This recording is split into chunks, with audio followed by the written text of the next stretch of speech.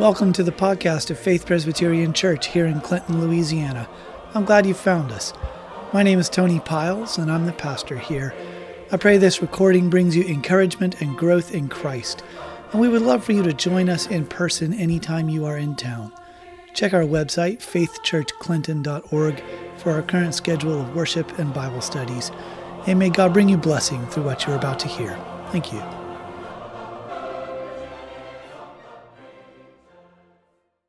I think we're in 1 Samuel 11 and 12 this week. The 12 is aspirational, right? We'll see if we get that far. If I plan for one chapter, we end up doing two. But I think every week I plan for two chapters, we only end up doing one. So I planned for 1.5 today. We'll see what happens. All right, let's pray and let's jump into the text.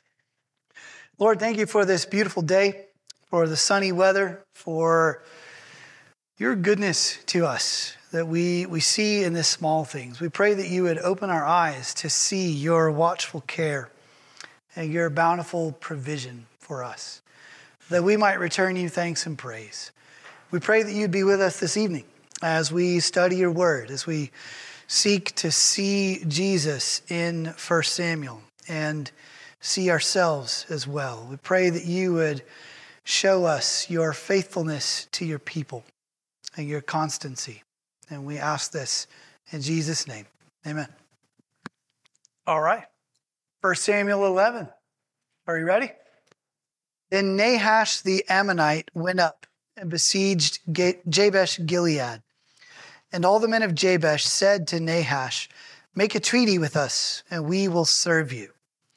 But Nahash the Ammonite said to them, "On this condition I will make a treaty with you, that I gouge out all your right eyes, and thus bring disgrace on all Israel." The elders of Jabesh said to him, "Give us 7 days' respite, that we may send messengers through all the territory of Israel. Then, if there is no one to save us, we will give ourselves up to you." When the messengers came to Gibeah of Saul, they reported the matter in the ears of the people, and all the people wept aloud. Now behold, Saul was coming from the field behind the oxen. And Saul said, "What is wrong with the people that they are weeping?" So they told him the news of the men of Jabesh. And the Spirit of God rushed upon Saul when he heard these words, and his anger was greatly kindled. He took a yoke of oxen and cut them in pieces and sent them throughout all the territory of Israel by the hand of the messengers, saying, "Whoever does not come out after Saul and Samuel, so shall it be done to his oxen." Then the dread of the Lord fell upon the people, and they came out as one man. When he mustered them at Bezek, the people of Israel were 300,000, and the men of Judah 30,000. And they said to the messengers who had come, "Thus shall you say to the men of Jabesh Gilead, tomorrow by the time the sun is hot, you shall have salvation." When the messengers came and told the men of Jabesh, they were glad. Therefore the men of Jabesh said, "Tomorrow we will give ourselves up to you, and you may do to us whatever seems good to you." And the next day Saul put the people in 3 companies, and they came into the midst of the camp in the morning watch, and struck down the Ammonites until the heat of the day. And those who survived were scattered, so that no 2 of them were left together. Then the people said to Samuel, "Who is it that said, 'Shall Saul reign over us?' Bring the men that we may put them to death." But Saul said, "Not a man shall be put to death this day, for today the Lord has worked salvation in Israel." Then Samuel said to the people, "Come, let us go to Gilgal and there renew the kingdom." So all the people went to Gilgal, and there they made Saul king before the Lord in Gilgal. There they sacrificed peace offerings before the Lord, and there Saul and all the men of Israel rejoiced greatly. All right, what do you notice in the text? What things stand out to you? I want to know why the Ammonites allowed them to send a message so that they can get help. That was my thought too. You have 7 days to get some help. I mean, they're idiots. They deserve to lose. Can you imagine that? Like in any other context, right? Like the army has surrounded a village and is demanding that the Taliban give up something. And the Taliban says, "Give us 7 days to send messages to our friends. And then If they don't come, then we'll give ourselves up. Yeah. I don't think we see any other example of anything like that anywhere. And I think that shows us just how confident Nahash was. He's like, yeah, sure. I mean, I'm going to save some ammunition if I just wait for you to come out to me. I can camp here for 7 days. So they're a little deceptive, though. If you look at the language that they use, I'm sure we have different renderings of this phrase around the table here. In the ESV, it says, if there's no one to save us, verse 3, we will give ourselves up to you. What do other people have for that last phrase? I have, if no one comes to rescue us, we will surrender to you. Surrender to you, okay. Give ourselves up, surrender. What do other people have? Does anybody have go out to you or come out to you? Come out to you. Yes. So the phrase that they are using, and they use it again a few verses later after they get the message back from Saul, is all it means is we will come out to you, right? And clearly implied for the benefit of Nahash is we will surrender ourselves to you. But the language is not that specific.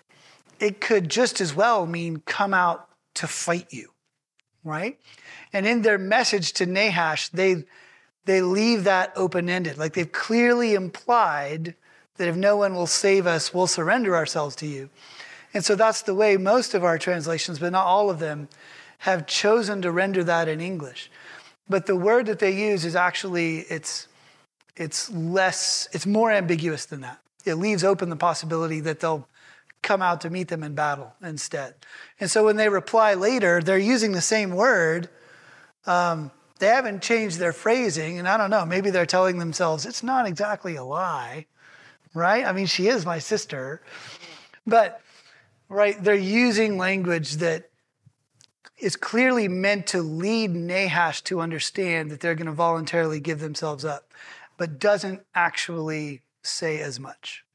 So, is it possible that Nahash was so confident that he wanted them to go get all of their army, and that way when he defeated them once, that he defeated them? Given how well Israel has done up to this point, with the exception of the Lord defeating the Philistines when they'd gathered to renew the covenant, right? And the Israelites didn't fight then. Yeah, he may be thinking, you know what? Sure, bring your friends. They'll be easy pickings too. So that's certainly a possibility. Right, they had rest from the Philistines. It was mentioned earlier during the lifetime of Samuel. But Nahash seems to have been in the habit of raiding. So some have suggested that Nahash's activities are actually the catalyst that causes this generation to ask for a king. So he's probably had some success and has no reason to think that they're going to present any kind of meaningful opposition to him. It's still a really, really dumb strategy. So, of course, it's easy to say that as an armchair general. Or it's a half-truth. Is there anything associated with a just war theory here where murder and half-truths are okay in war? Sure. That's a good question, right? They're presenting this ambiguous message, but it's also a measure of self-preservation. And they're rather straightforward to ask about sending messengers. And so I think the greatest deception here is actually Nahash's deception of himself and his troops, to believe that whatever comes, they're okay and they'll prevail. It's like he hasn't stopped to seriously consider the possibility that he might have to meet warriors in combat. So I don't see anything wrong with the behavior of the men of Jabesh Gilead in their ambiguous message to him, if that makes sense, right? Because they're preserving themselves. This is a context of war, right? We wouldn't consider laying an ambush, which is a deceit of a kind, right, to be a violation of the Ten Commandments, for instance. in the conduct of war. So, but no, that is a good question. So, good. What else do you notice in the text? Which town is it that we're concerned with? Jabesh Gilead, right? What's important about Jabesh Gilead?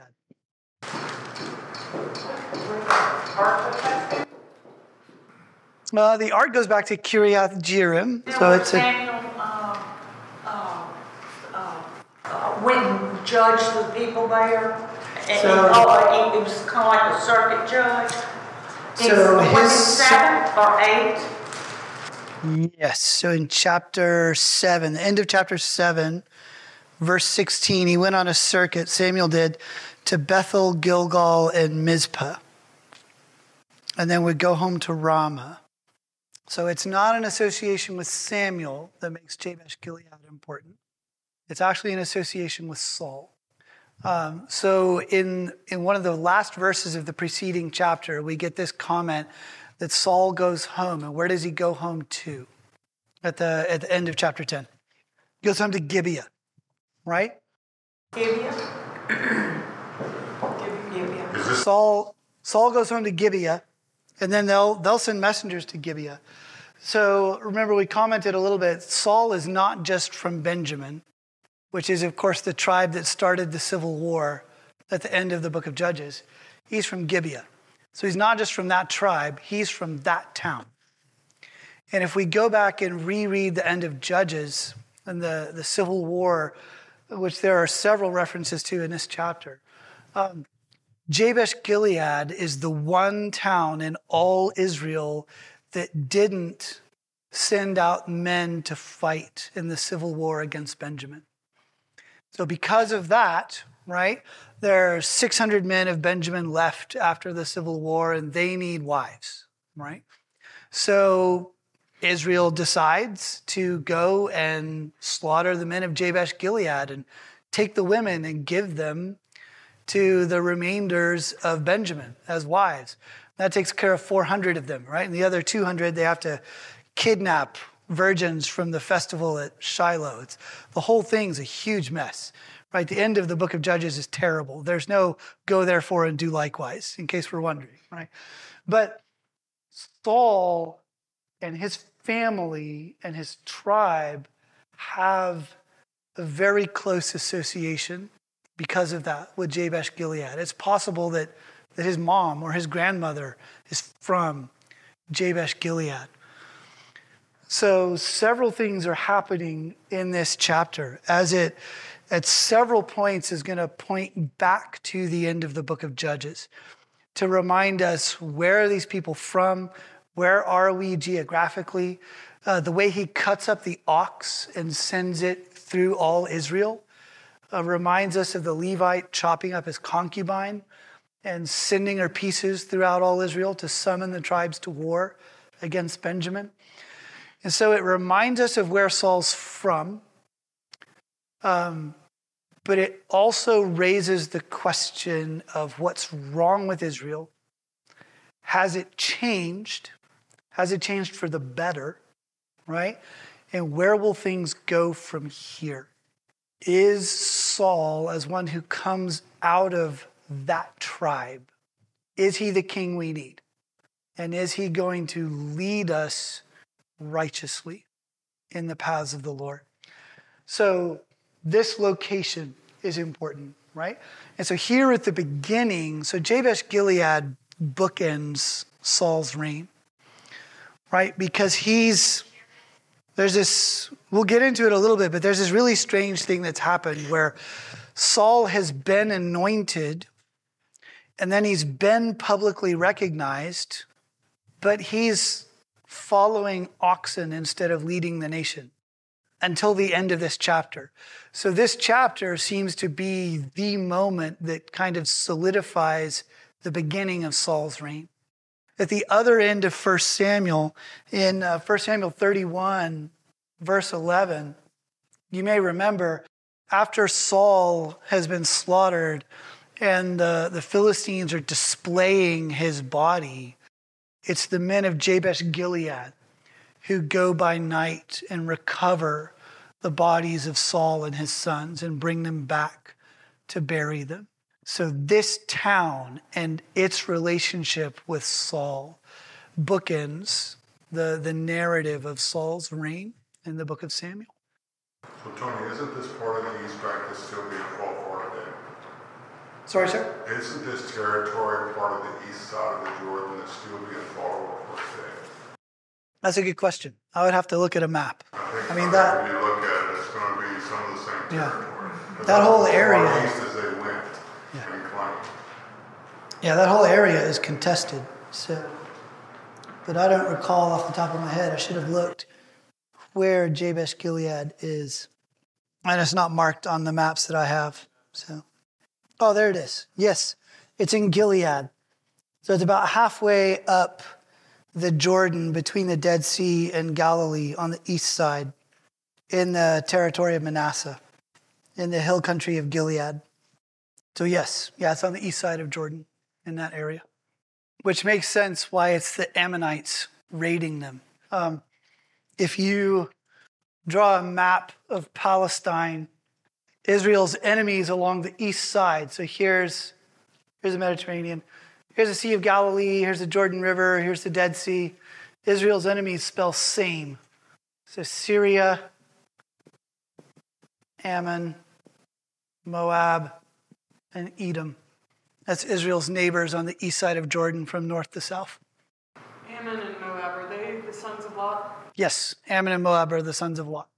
So Syria is also, especially in older translations, called Aram, but same is easier than AAME. So there you go. Good. So that's where we are geographically, and that relationship with Benjamin and the whole narrative at the end of Judges is why it's important. It's also good to reflect on Jabesh Gilead at the beginning and end of Saul's reign, for all Saul's faults, for all that went wrong, right?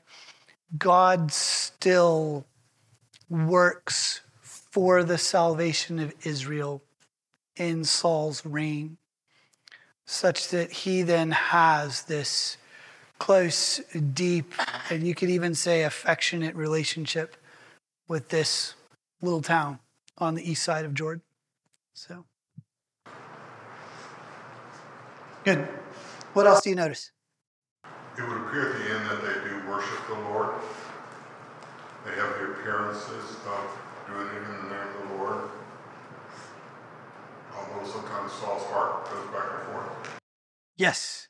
So we haven't begun to see yet, well, maybe, we haven't clearly, unambiguously seen something definitively not right with Saul.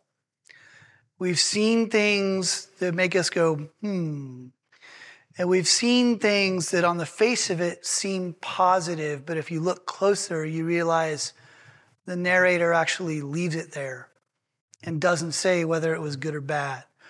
And a couple of those, since you highlighted the end of the chapter, there's this big contrast between the end of chapter 10 and the end of chapter 11. There are some similarities and differences. One of the similarities is this, right? They're establishing or renewing the kingship, right? And everybody's there. And Saul does similar things in both places, right? Because at the end of chapter 10, there are these folks who say, how can this man save us? And it says, but he held his peace. And we raised the question last time, is that positive or negative? By the way, we didn't resolve it because the narrator just leaves it out there. Is Saul failing to act when he should? Or is he exercising clemency? We have the same thing at the end of chapter 11. Right, starting in verse 12, the people said to Samuel, who is it that said, shall Saul reign over us? Bring the men that we may put them to death. But Saul said, not a man shall be put to death this day, for today the Lord has worked salvation in Israel. Is that good or bad? We're back to, is this Saul exercising clemency, and that's praiseworthy? Is because Saul is the Lord's choice, and so rejection of him is rejection of the Lord. Is this Saul failing to carry out the judgments of the law against lawbreakers, right? The narrator doesn't tell us. He just says what Saul said and he keeps going. And there are several things like this about Saul that as we keep going, right, they leave us with these unanswered questions that then, right, they may not strike us on a first reading, but we keep reading about Saul. We find out more later, and it will probably cause us to reflect on these moments differently than before we've read further into the narrative.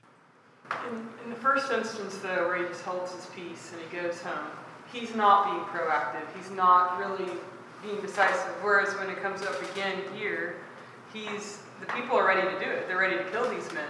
And he steps in and, no, we're not going to kill them this day. Lord, towards salvation. And I feel like that is more him acting as a leader than in the first case. Yes. So he is more proactive here.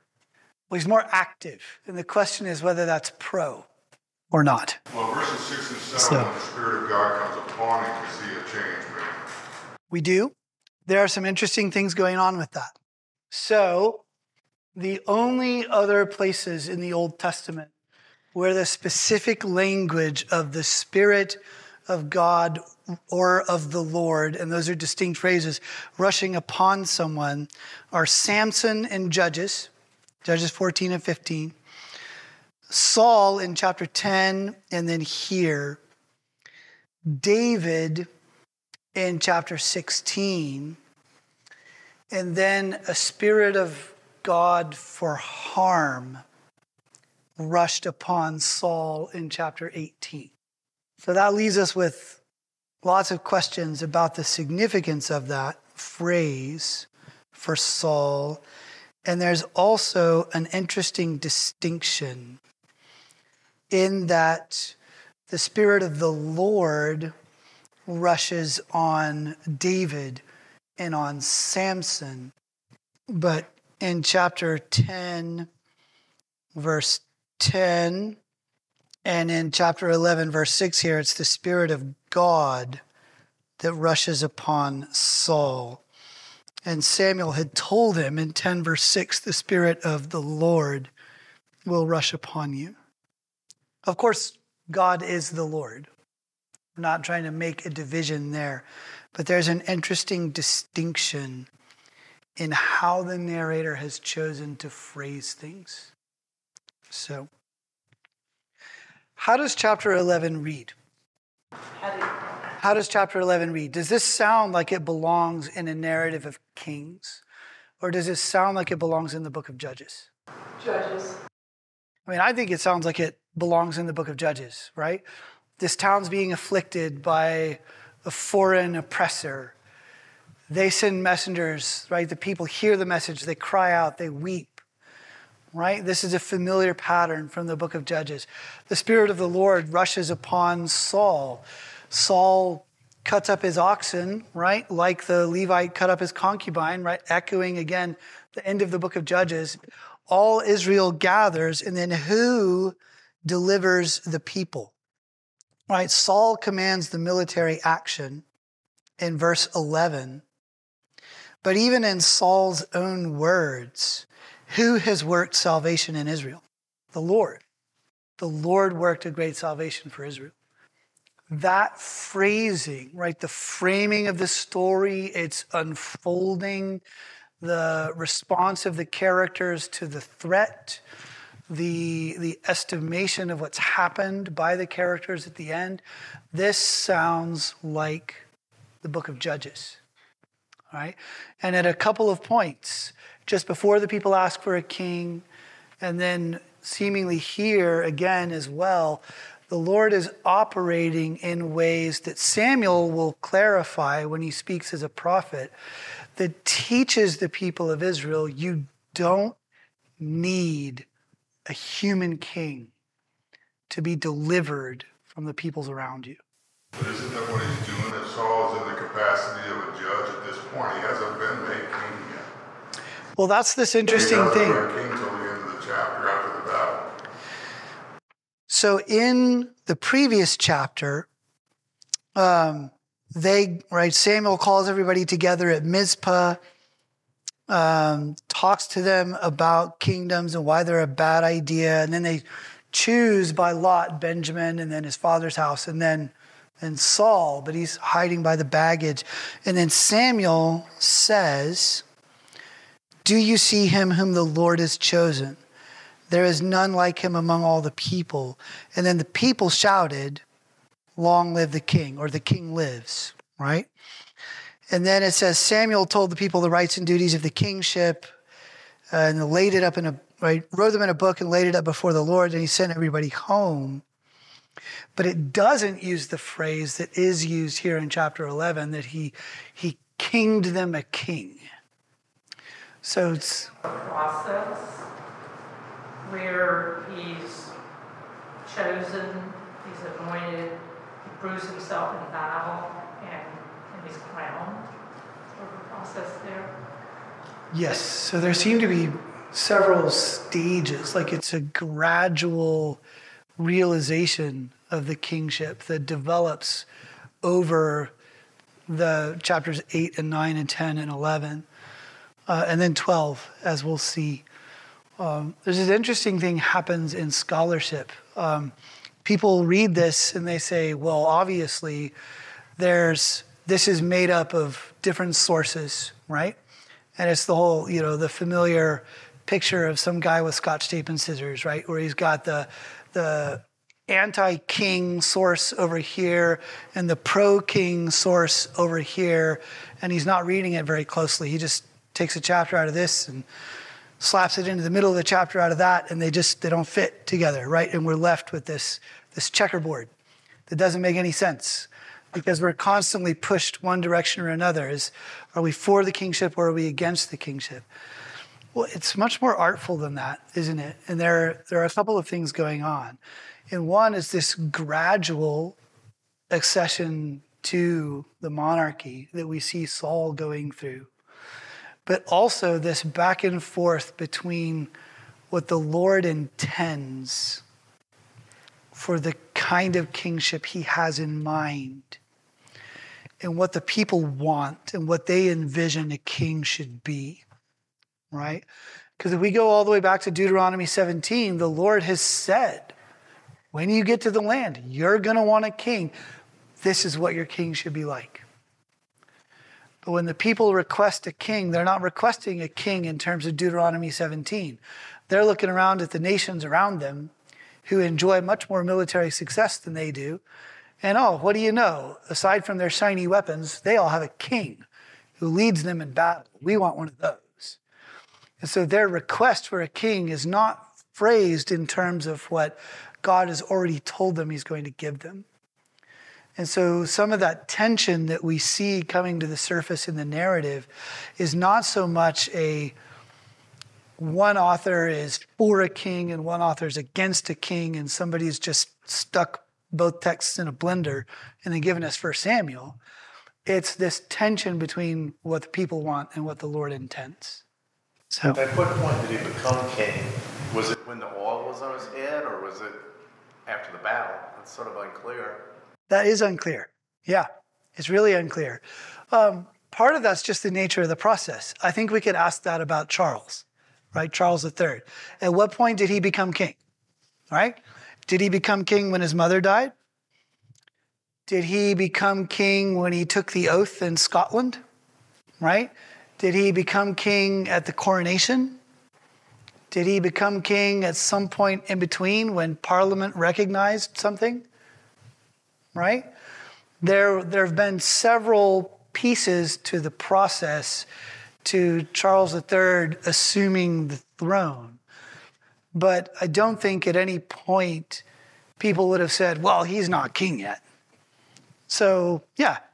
And I think we see a similar thing happening with Saul, because as you mentioned, right, he's anointed by Samuel, but there's no public proclamation. It's not public knowledge yet.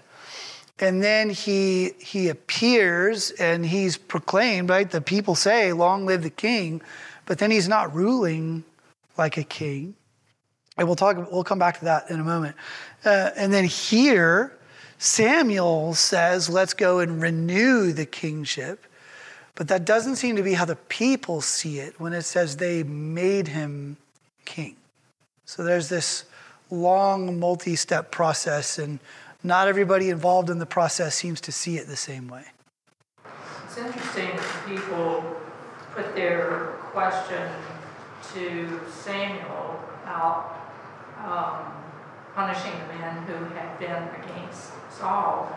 And Saul jumps in and answers for Samuel. And Samuel never responds to that particular question from the people. Thank you. Thank you for bringing out that detail, because I had failed to mention the microphone died. Okay. Try this. I'll just move this over. So yes, thank you for bringing that out. So that's an important detail in the text, that in, I think it's verses 12 and 13, that Samuel is asked a question that Saul answers about sparing the people. So, and do we see in that Saul encroaching on a role that still belongs to Samuel?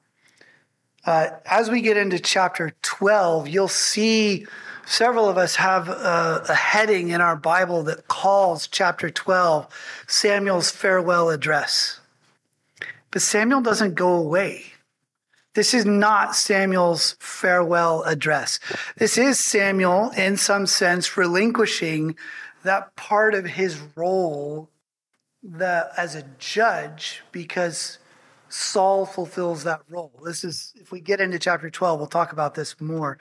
But he's not giving up his role as a prophet. Like, he's not ceasing to function as a leader for Israel. And this will actually be a point of tension and conflict over the next several chapters. What's the proper role of the king? What's his sphere of authority? And what is outside of his sphere of authority?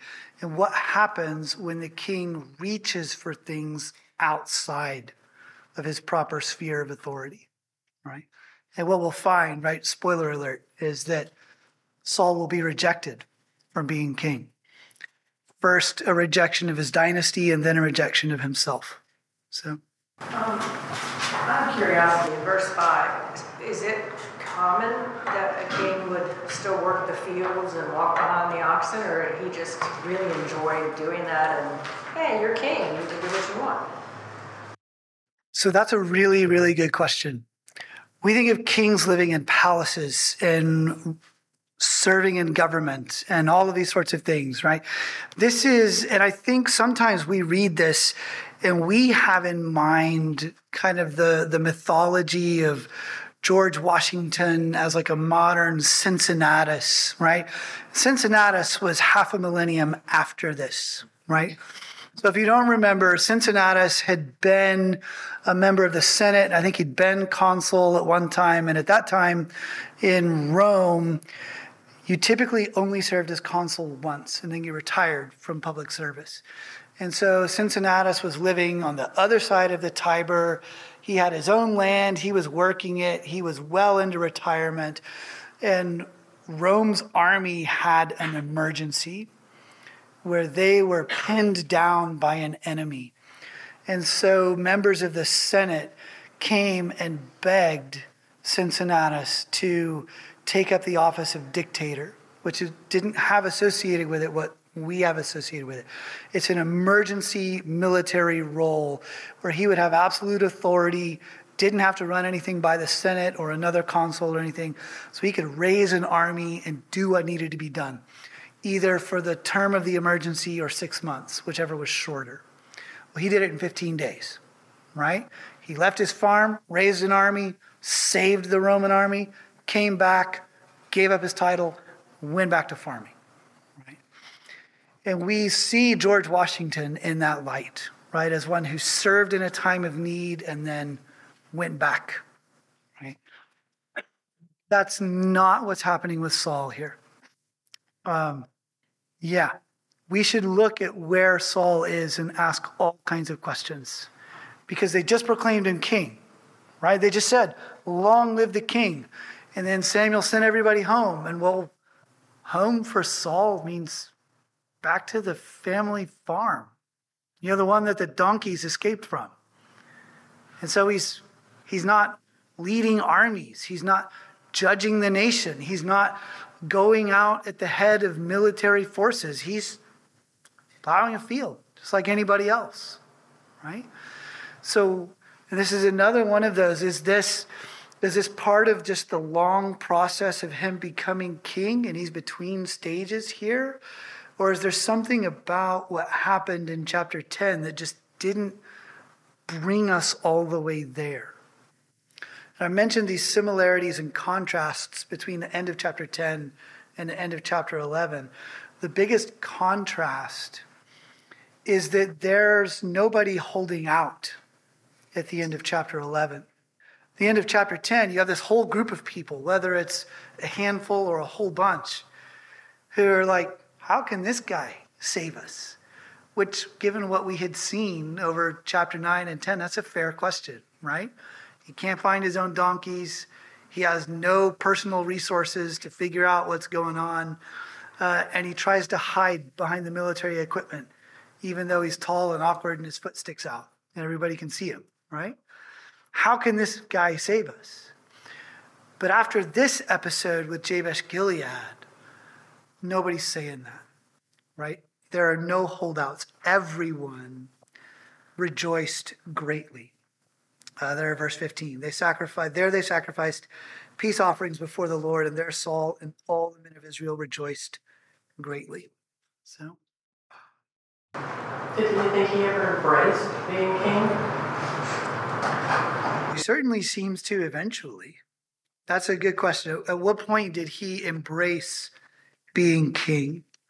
He really does when he's about to die and be removed from being king. And he's really like, wait, no.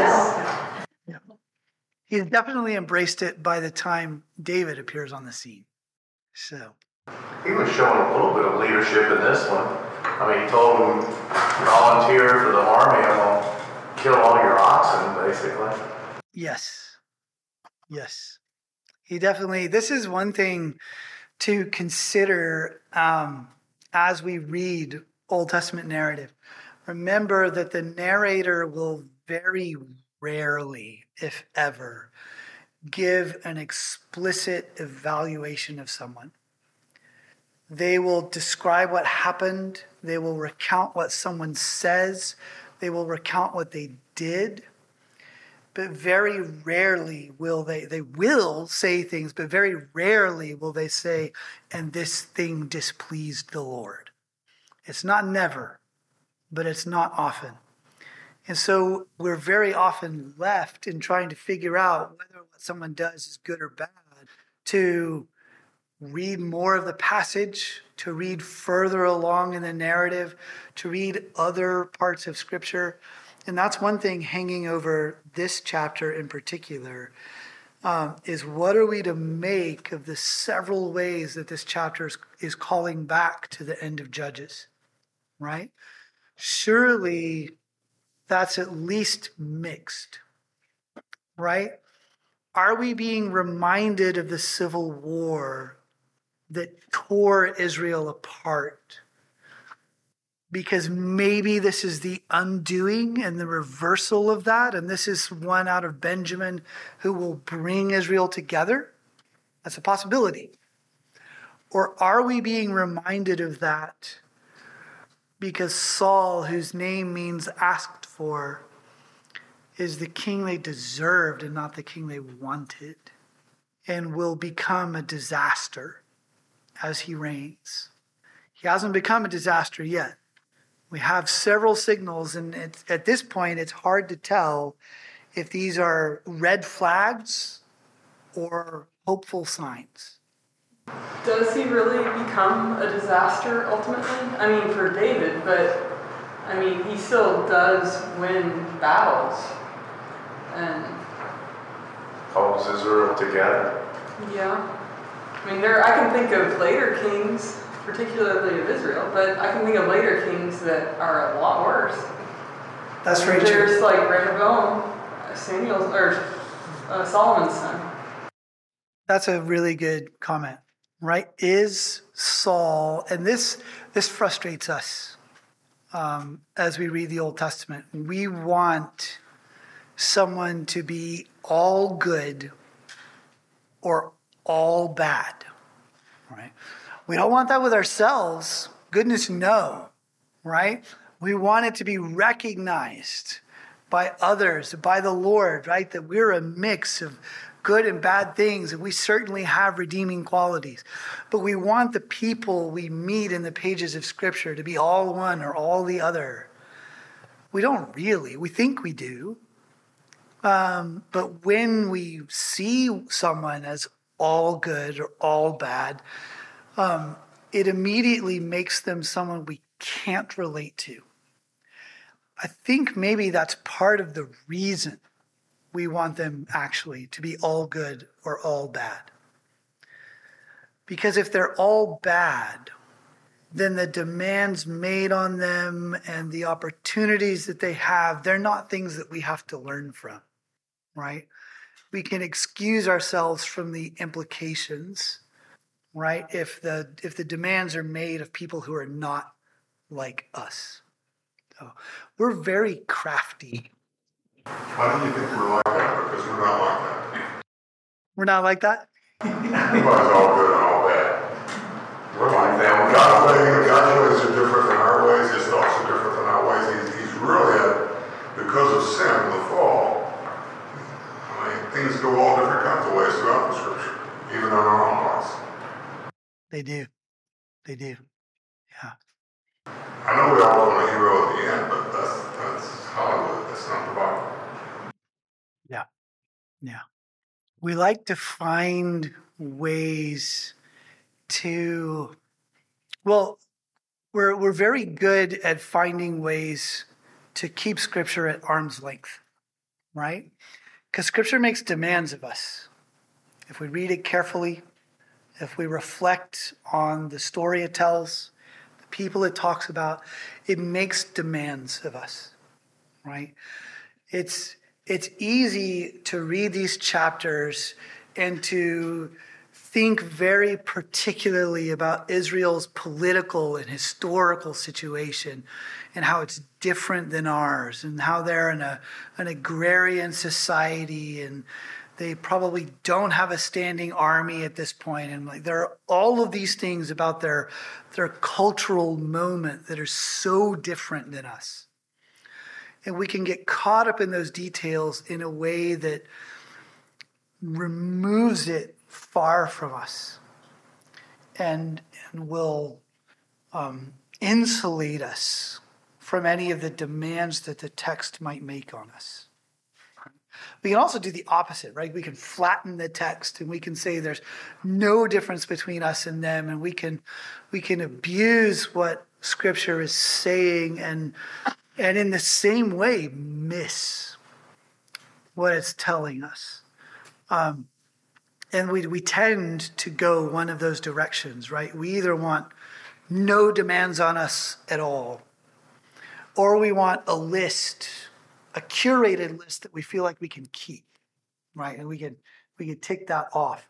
And what we see instead is a very complex relationship between a God who is driven to redeem a people that he has chosen to love for his own reasons, and a people that constantly shows themselves to be unlovely until God makes them so. And that's terrifying and uncomfortable to contemplate. If we embrace it, it's also beautiful and freeing. Nobody wants to hear, you're not lovely. But if you take that together, right, God chose you in your unloveliness, set his love on you in your unloveliness, and is at work to make you lovely. And that's beautiful, and that's comforting, and that's freeing, right? Because one of the things that means is that when we look in the mirror and see that we're not lovely, we can be reminded that God didn't choose us because we're lovely. And so when our unloveliness rises to the surface, that doesn't put us in danger of losing God's love, because that's not how we secured it in the first place. So we can read the scriptures and we can see the people of God. We can see our history, the history of our forefathers in the faith, and see how their unloveliness might manifest differently, but is not really of a different order than our own unloveliness. And we can be comforted by God's refusal to abandon his people because they're unlovely, and his decision to remain with them, to redeem them for himself despite that. It's shocking how direct Scripture can be about that, right? In Deuteronomy, Moses just lays it on the people. Whereas you think you're so great. Well, you're not. God didn't choose you because you were great. God chose you because you were small, and because he set his love on your fathers and promised that he would do this. It's not because you deserve it. Because, I don't know where you've been the last 40 years, but you don't deserve it. What else do you see in chapter 11? What other questions do you have? Why do they separate the Israelites and Judah? Is that an indication of what's coming down the pike, the division between the two? It's an excellent question. So in verse 8, it mentions at Bezek, when he mustered them, the people of Israel were 300,000 and the men of Judah 30,000. And then in another place in Samuel, it talks about Judah and Benjamin and Ephraim. And so later, Ephraim will become a way of referring to the whole northern kingdom, as does Israel.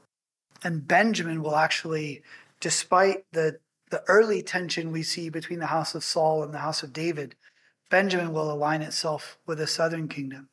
So I think you're right, that here in verse 8, we get a glimpse. We get a little picture that what will later become a political division already exists on some level. That there's this separation of Judah from the rest of the nation. Do you think anyone's paying attention to the fact that, it's prophesied when Jacob was on his deathbed that the scepter would never depart from Judah? Do you think anybody's paying attention to that at this point? Think it's on anybody's radar? Given how much attention they're paying to other things, I don't think they're paying much attention to that. But that is, right, in Genesis 49, we're told that the scepter will not depart from Judah, which is interesting even within that narrative, because it's the children of Joseph that get prominence in the blessing, Ephraim and Manasseh. And it should be Reuben as the firstborn who would rule, but it's of Judah, who's born after Reuben and Simeon and Levi, of whom it said the scepter will not depart. So that has been stated long before, but no, it doesn't seem to be on anybody's mind at this point in Israel. At least it hasn't been recorded for us. How are we doing on time? You guys want to go into chapter 12? Sure. All right, let's look at it. Before we do, what deliverance did we expect? But if we go back and we look at what Samuel told Saul, what deliverance did we expect? Right, he talks to him back at the beginning of chapter 10. And we actually tracked this on the whiteboard a couple weeks ago in terms of what Samuel said and then what Saul did, what's narrated in the later verses, right? So you're going to go and you're going to see 3 men of God going up to God at Bethel with his food. They're going to give you 2 of the 3 loaves, right? Then you'll come to the hill of God where there's a garrison of the Philistines. and then you're going to go to Gilgal. But what happens in chapter 11? Right, they go to Gilgal at the end of the chapter because Samuel suggests it. But we're not fighting Philistines at any of those locations that have been named. We're fighting Ammonites at Jabesh Gilead. So this is another question mark hanging over these chapters because we've been told to expect, right, based on what Samuel says, we're expecting something to happen at Gilgal at the end of 7 days. And that doesn't happen here. And we're expecting something to happen with the Philistines. That doesn't happen here either. That won't happen actually until chapter 13. And so that difference between what we've been set up to expect and what unfolds is just another, why is that? What are we supposed to make of that? Don't know. So, okay. I've got some notes, but I think we talked about the rest of this. So let's look at chapter 12. And Samuel said to all Israel, "Behold, I have obeyed your voice in all that you have said to me and have made a king over you. And now behold, the king walks before you, and I am old and gray. And behold, my sons are with you. I have walked before you from my youth until this day. Here I am. Testify against me before the Lord and before his anointed. Whose ox have I taken? Or whose donkey have I taken? Or whom have I defrauded? Whom have I oppressed? Or from whose hand have I taken a bribe to blind my eyes with it? Testify against me, and I will restore it to you." They said, "You have not defrauded us, or oppressed us, or taken anything from any man's hand." And he said to them, "The Lord is witness against you, and his anointed is witness this day, that you have not found anything in my hand." And they said, "He is witness." So this is all legal language, right? He's being acquitted of any possibility of charges being brought against him on this. Verse 6, and Samuel said to the people, "The Lord is witness, who appointed Moses and Aaron and brought your fathers up out of the land of Egypt. Now therefore stand still, that I may plead with you before the Lord concerning all the righteous deeds of the Lord that he performed for you and for your fathers.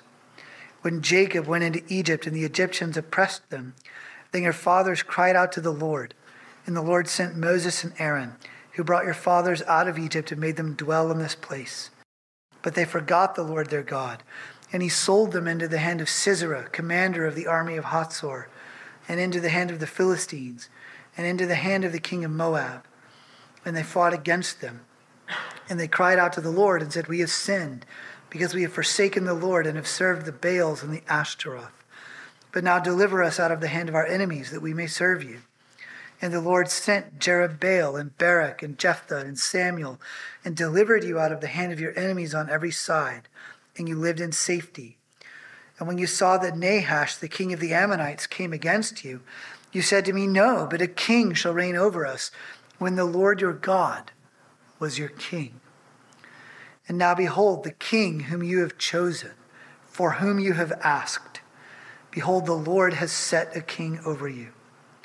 If you will fear the Lord and serve him and obey his voice and not rebel against the commandment of the Lord, and if both you and the king who reigns over you will follow the Lord your God, it will be well. But if you will not obey the voice of the Lord, but rebel against the commandment of the Lord, then the hand of the Lord will be against you and your king. Now therefore stand still and see this great thing that the Lord will do before your eyes. Is it not wheat harvest today? I will call upon the Lord, that he may send thunder and rain, and you shall know and see that your wickedness is great, which you have done in the sight of the Lord, in asking for yourselves a king. So Samuel called upon the Lord, and the Lord sent thunder and rain that day, and all the people greatly feared the Lord and Samuel.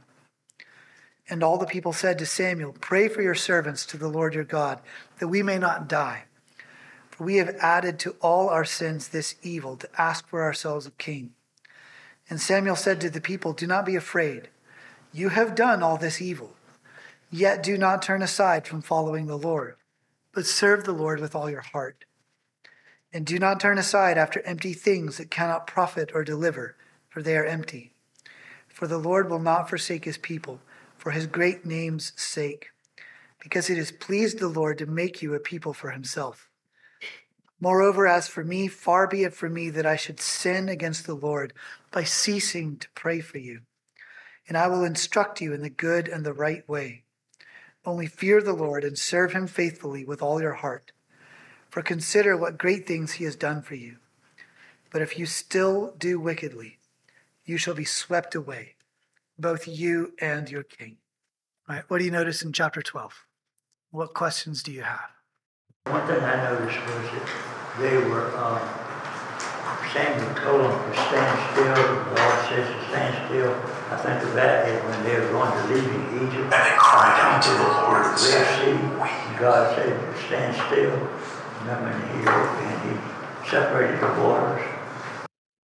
I don't know how significant that is, but it's the same thing. To stand still, wait on the, otherwise wait on the Lord. Yes, sir. It seems to happen at great moments in Israel's history when God is going to do something for them or speak to them or address them. He instructs them in this way to stand still or stand, like present yourselves before the Lord, right? And then hear what he says or hear his prophet or see what he will do for you. In verse 13, and now behold the king whom you have chosen, for whom you have asked. Behold, the Lord has set a king over you. It's as though if the people haven't figured out this play with wordplay with Saul's name, it's just being very plainly spelled out for them. Yes. Yes, so Saul's name is very carefully avoided in chapter 12. He's always referred to obliquely, but the verb that sounds like his name is used at multiple points. So in case we all forgot who we were talking about. And there's this interesting comment, the way Samuel chooses to phrase it in that verse you mentioned. Sorry, where was that? That was around verse 12, 13. Now behold the king whom you have chosen, for whom you have asked. Behold, the Lord has set a king over you. At different points in earlier chapters, he's been referred to as the one the Lord has chosen. But here Samuel is also making the point that this is the king you asked for. What's going on in the first part of the chapter when Samuel's asking all of these questions of the people? Isn't he calling attention to the fact that as a judge of Israel, he has fulfilled all of his duties well? So why do they need a king? So there are several. Part of it, when he's talking about have I done X, Y, or Z, have I oppressed you, and then he switches and talks about everything that God the King has done for them. And I think he's emphasizing why do you need a human king when the Lord your God is king. And I think it's interesting in verse 19 that the people say to Samuel, pray for your service to the Lord, your God. They don't say, our God. Yes, that's a very telling comment. So a few things to unpack there, right? As throughout this chapter, Samuel is in several ways reminding them of things he said before. They don't need a king. The Lord is their king. He's consistently delivered them in times past, namely through judges like Samuel and others before him, so that they don't need a king. In his questions to them, have I done this? Have I done that? Have I done that? The dominant verb is take. And if you go back to chapter 8, where he warns them what a king will be like. There, the dominant verb is take, right? The king that you want will be a taker. And so part of him speaking here is he's absolving himself from these things in the eyes of the people. I know I haven't done this. Can you say before the Lord, if there's anything you can accuse me of, bring it forward now? And the dominant verb in that is take. And he's calling back to what he warned them that the king they want is going to be like as he does so. And then you mentioned this comment that they make, the way they phrase it at the end of the chapter when they're afraid. I'm looking for the phrasing in verse 19. All the people said to Samuel, "Pray for your servants to the Lord your God, that we may not die." They're terrified. They recognize, right, in this moment, in this whole chapter, and especially at the end here, Samuel continues to function as a prophet. And this whole scene is part of the way Samuel has been characterized as a prophet like Moses. Remember from early in the time Samuel begins his public ministry, it says the Lord let none of his words fall to the ground, which calls back to Deuteronomy and the description of a prophet that the Lord would raise up, of a prophet like Moses. And here he's interceding for the people in a moment where there's thunder that reminds us of Exodus 20. And Exodus 32 and 33, where the people are at Sinai and they're terrified by a manifestation of the Lord's power. And so they ask the prophet to intercede for them rather than they speak to the Lord directly. So they ask that of Moses in Exodus 20 after he delivers the Ten Commandments to them, and they ask it of Samuel here. All through the Old Testament, it talks about God being a witness against his own people. I think that's significant. He does it himself through the prophet, but he does witness against it. And in lots of them, it talks about him being judge, jury, and witness against the people. Yes. One thing we see take on a very defined structure later in Israel's history is prophets arise and prosecute the people of God in terms of God's law. And Samuel, like the same language is not used to describe this scene, but Samuel is doing what we see prophets like Isaiah and Jeremiah and Ezekiel do hundreds of years later. So.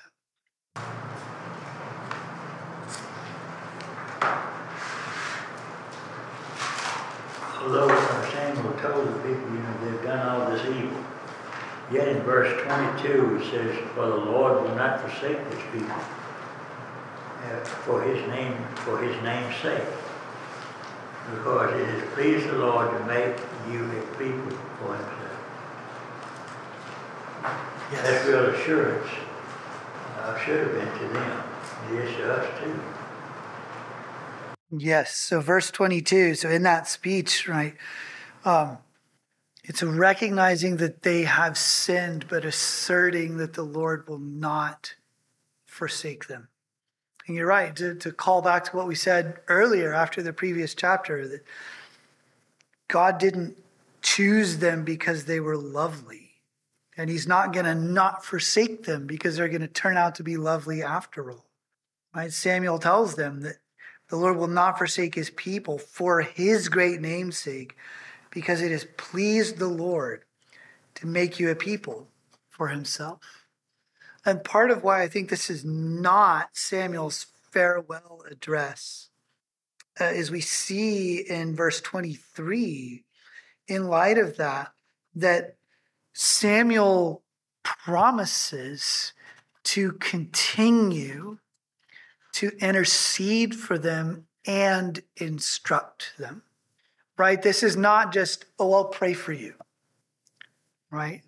This is Samuel seriously taking up their charge to continue to pray for them. And he says in the midst of that, not, I have instructed you, but I will instruct you in the good and right way.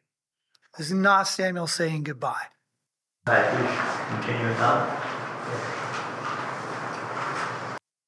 Like in the beginning, I mean, he's telling them, reminding them of his history with them, that, look, I am trustworthy, so therefore what I'm fixing to say, you should listen to it, because look at all this backstory history I have with you. And then he goes on to tell them that, again, this is not a good idea. And then they say, yeah, basically, yeah, we know, because in chapter 19, I mean, they say, we've added to all our other sins the evil of asking for a king. So they're still like, yeah, we hear what you're saying, but we still want to go ahead with our plan. So then he says, okay, then I'm just telling you, no, God's not going to totally abandon you, but you're going to be punished. You're going to be swept away. You're going to have hardships. So I'm going to stick around, and I'm going to keep praying, and I'm going to keep teaching you. But just know you're choosing not the right path, and it's going to be hard on you. Yeah. Notice the last verse of the chapter, especially in light of other things Samuel says, right?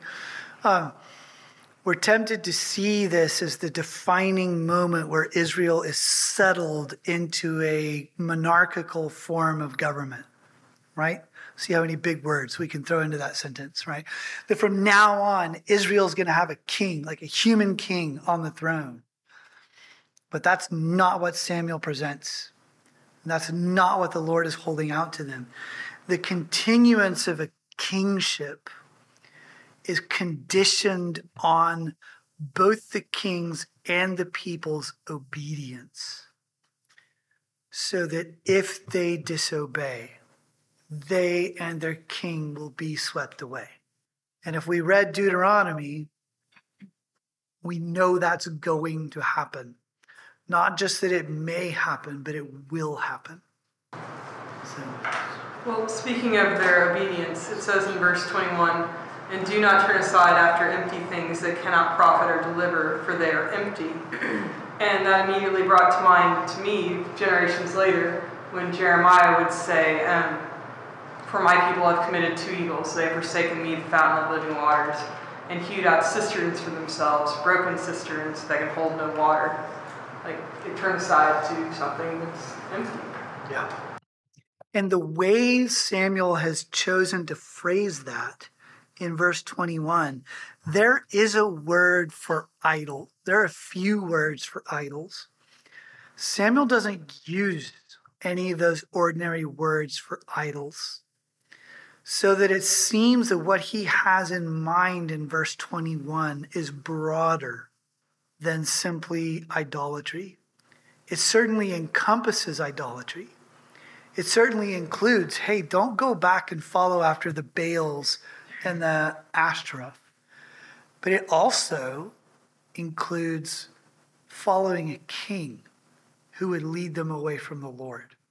It's a very broad term and a very broad warning. Follow the Lord and nothing else.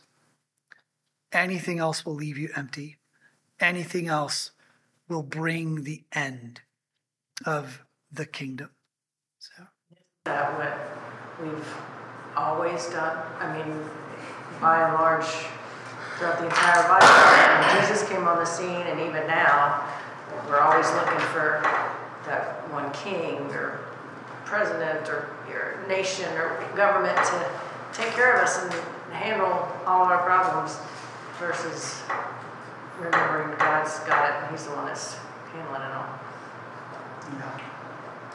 But that's a conflict between world thinking and biblical thinking. See how? God didn't come change his governments. He came to change men and individuals. I was hoping to jump in before you two made these comments and say, I'm so glad we're not like these people. And you just spoiled it for me. Yeah. Yeah. But I'm looking at Samuel, who this is a total paradigm shift from anything he's ever studied in the scriptures. And God's telling him to go do this. And he's doing it in obedience to God. I just wonder how solid his heart is in the whole thing. I know his understanding. I don't think he has a total understanding of what God is going to end up doing, but he does trust God in that. Yeah. But it would be really difficult to take everything I know about the Old Testament, about Samuel,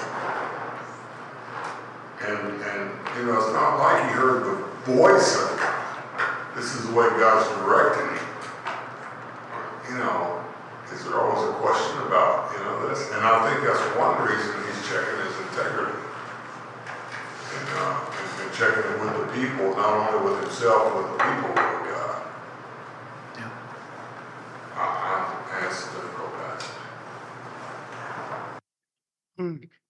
A lot to think about.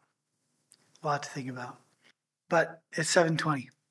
So, what is going to happen to Israel and their king, right? This king that they've ended up with, for better or worse, right? Again, whose name sounds like asked for. What sort of king is he going to turn out to be? Will he and the people heed Samuel's warning? And will they follow after the Lord? Or will what was wrong with the people in the book of Judges turn out to be the same thing that's wrong with the people in Samuel? In Judges, it said over and over, right? In those days, there was no king in Israel. Everyone did what was right in their own eyes. A phrase that pops up a few times in Samuel, like it did in chapter 11, when they said to Nahash, do what is right in your eyes. So will the office of king, will a human king on the throne of Israel alleviate the problem that Judges identified for us? Or will it just show that what the people need is to recognize and submit to the Lord as their king? All right, let's pray. Lord, we would never say this out loud, but it is so tempting after reading passages like this to join the Pharisee in saying, thank God I am not like those people. But if we take an honest look at ourselves, we know that that is not true at all. That for all the cultural trappings and the changes in technology and location, our hearts are plagued by the same diseases that afflicted your people of old. Lord, would you reveal our sin to us? A terrifying thing to ask. And apply the balm of the gospel. Would you draw us to confess and repent and to seek you and your kingdom above all of the things that we look to instead, to fulfill our wants and our desires and our need for significance? Would you help us see as we read the book of Samuel, not just a fascinating political thriller, but the story of a faithful God with a wayward people, a people like us, and the same God who loves us and has given his Son for us. And we ask these things in Jesus' name. Amen.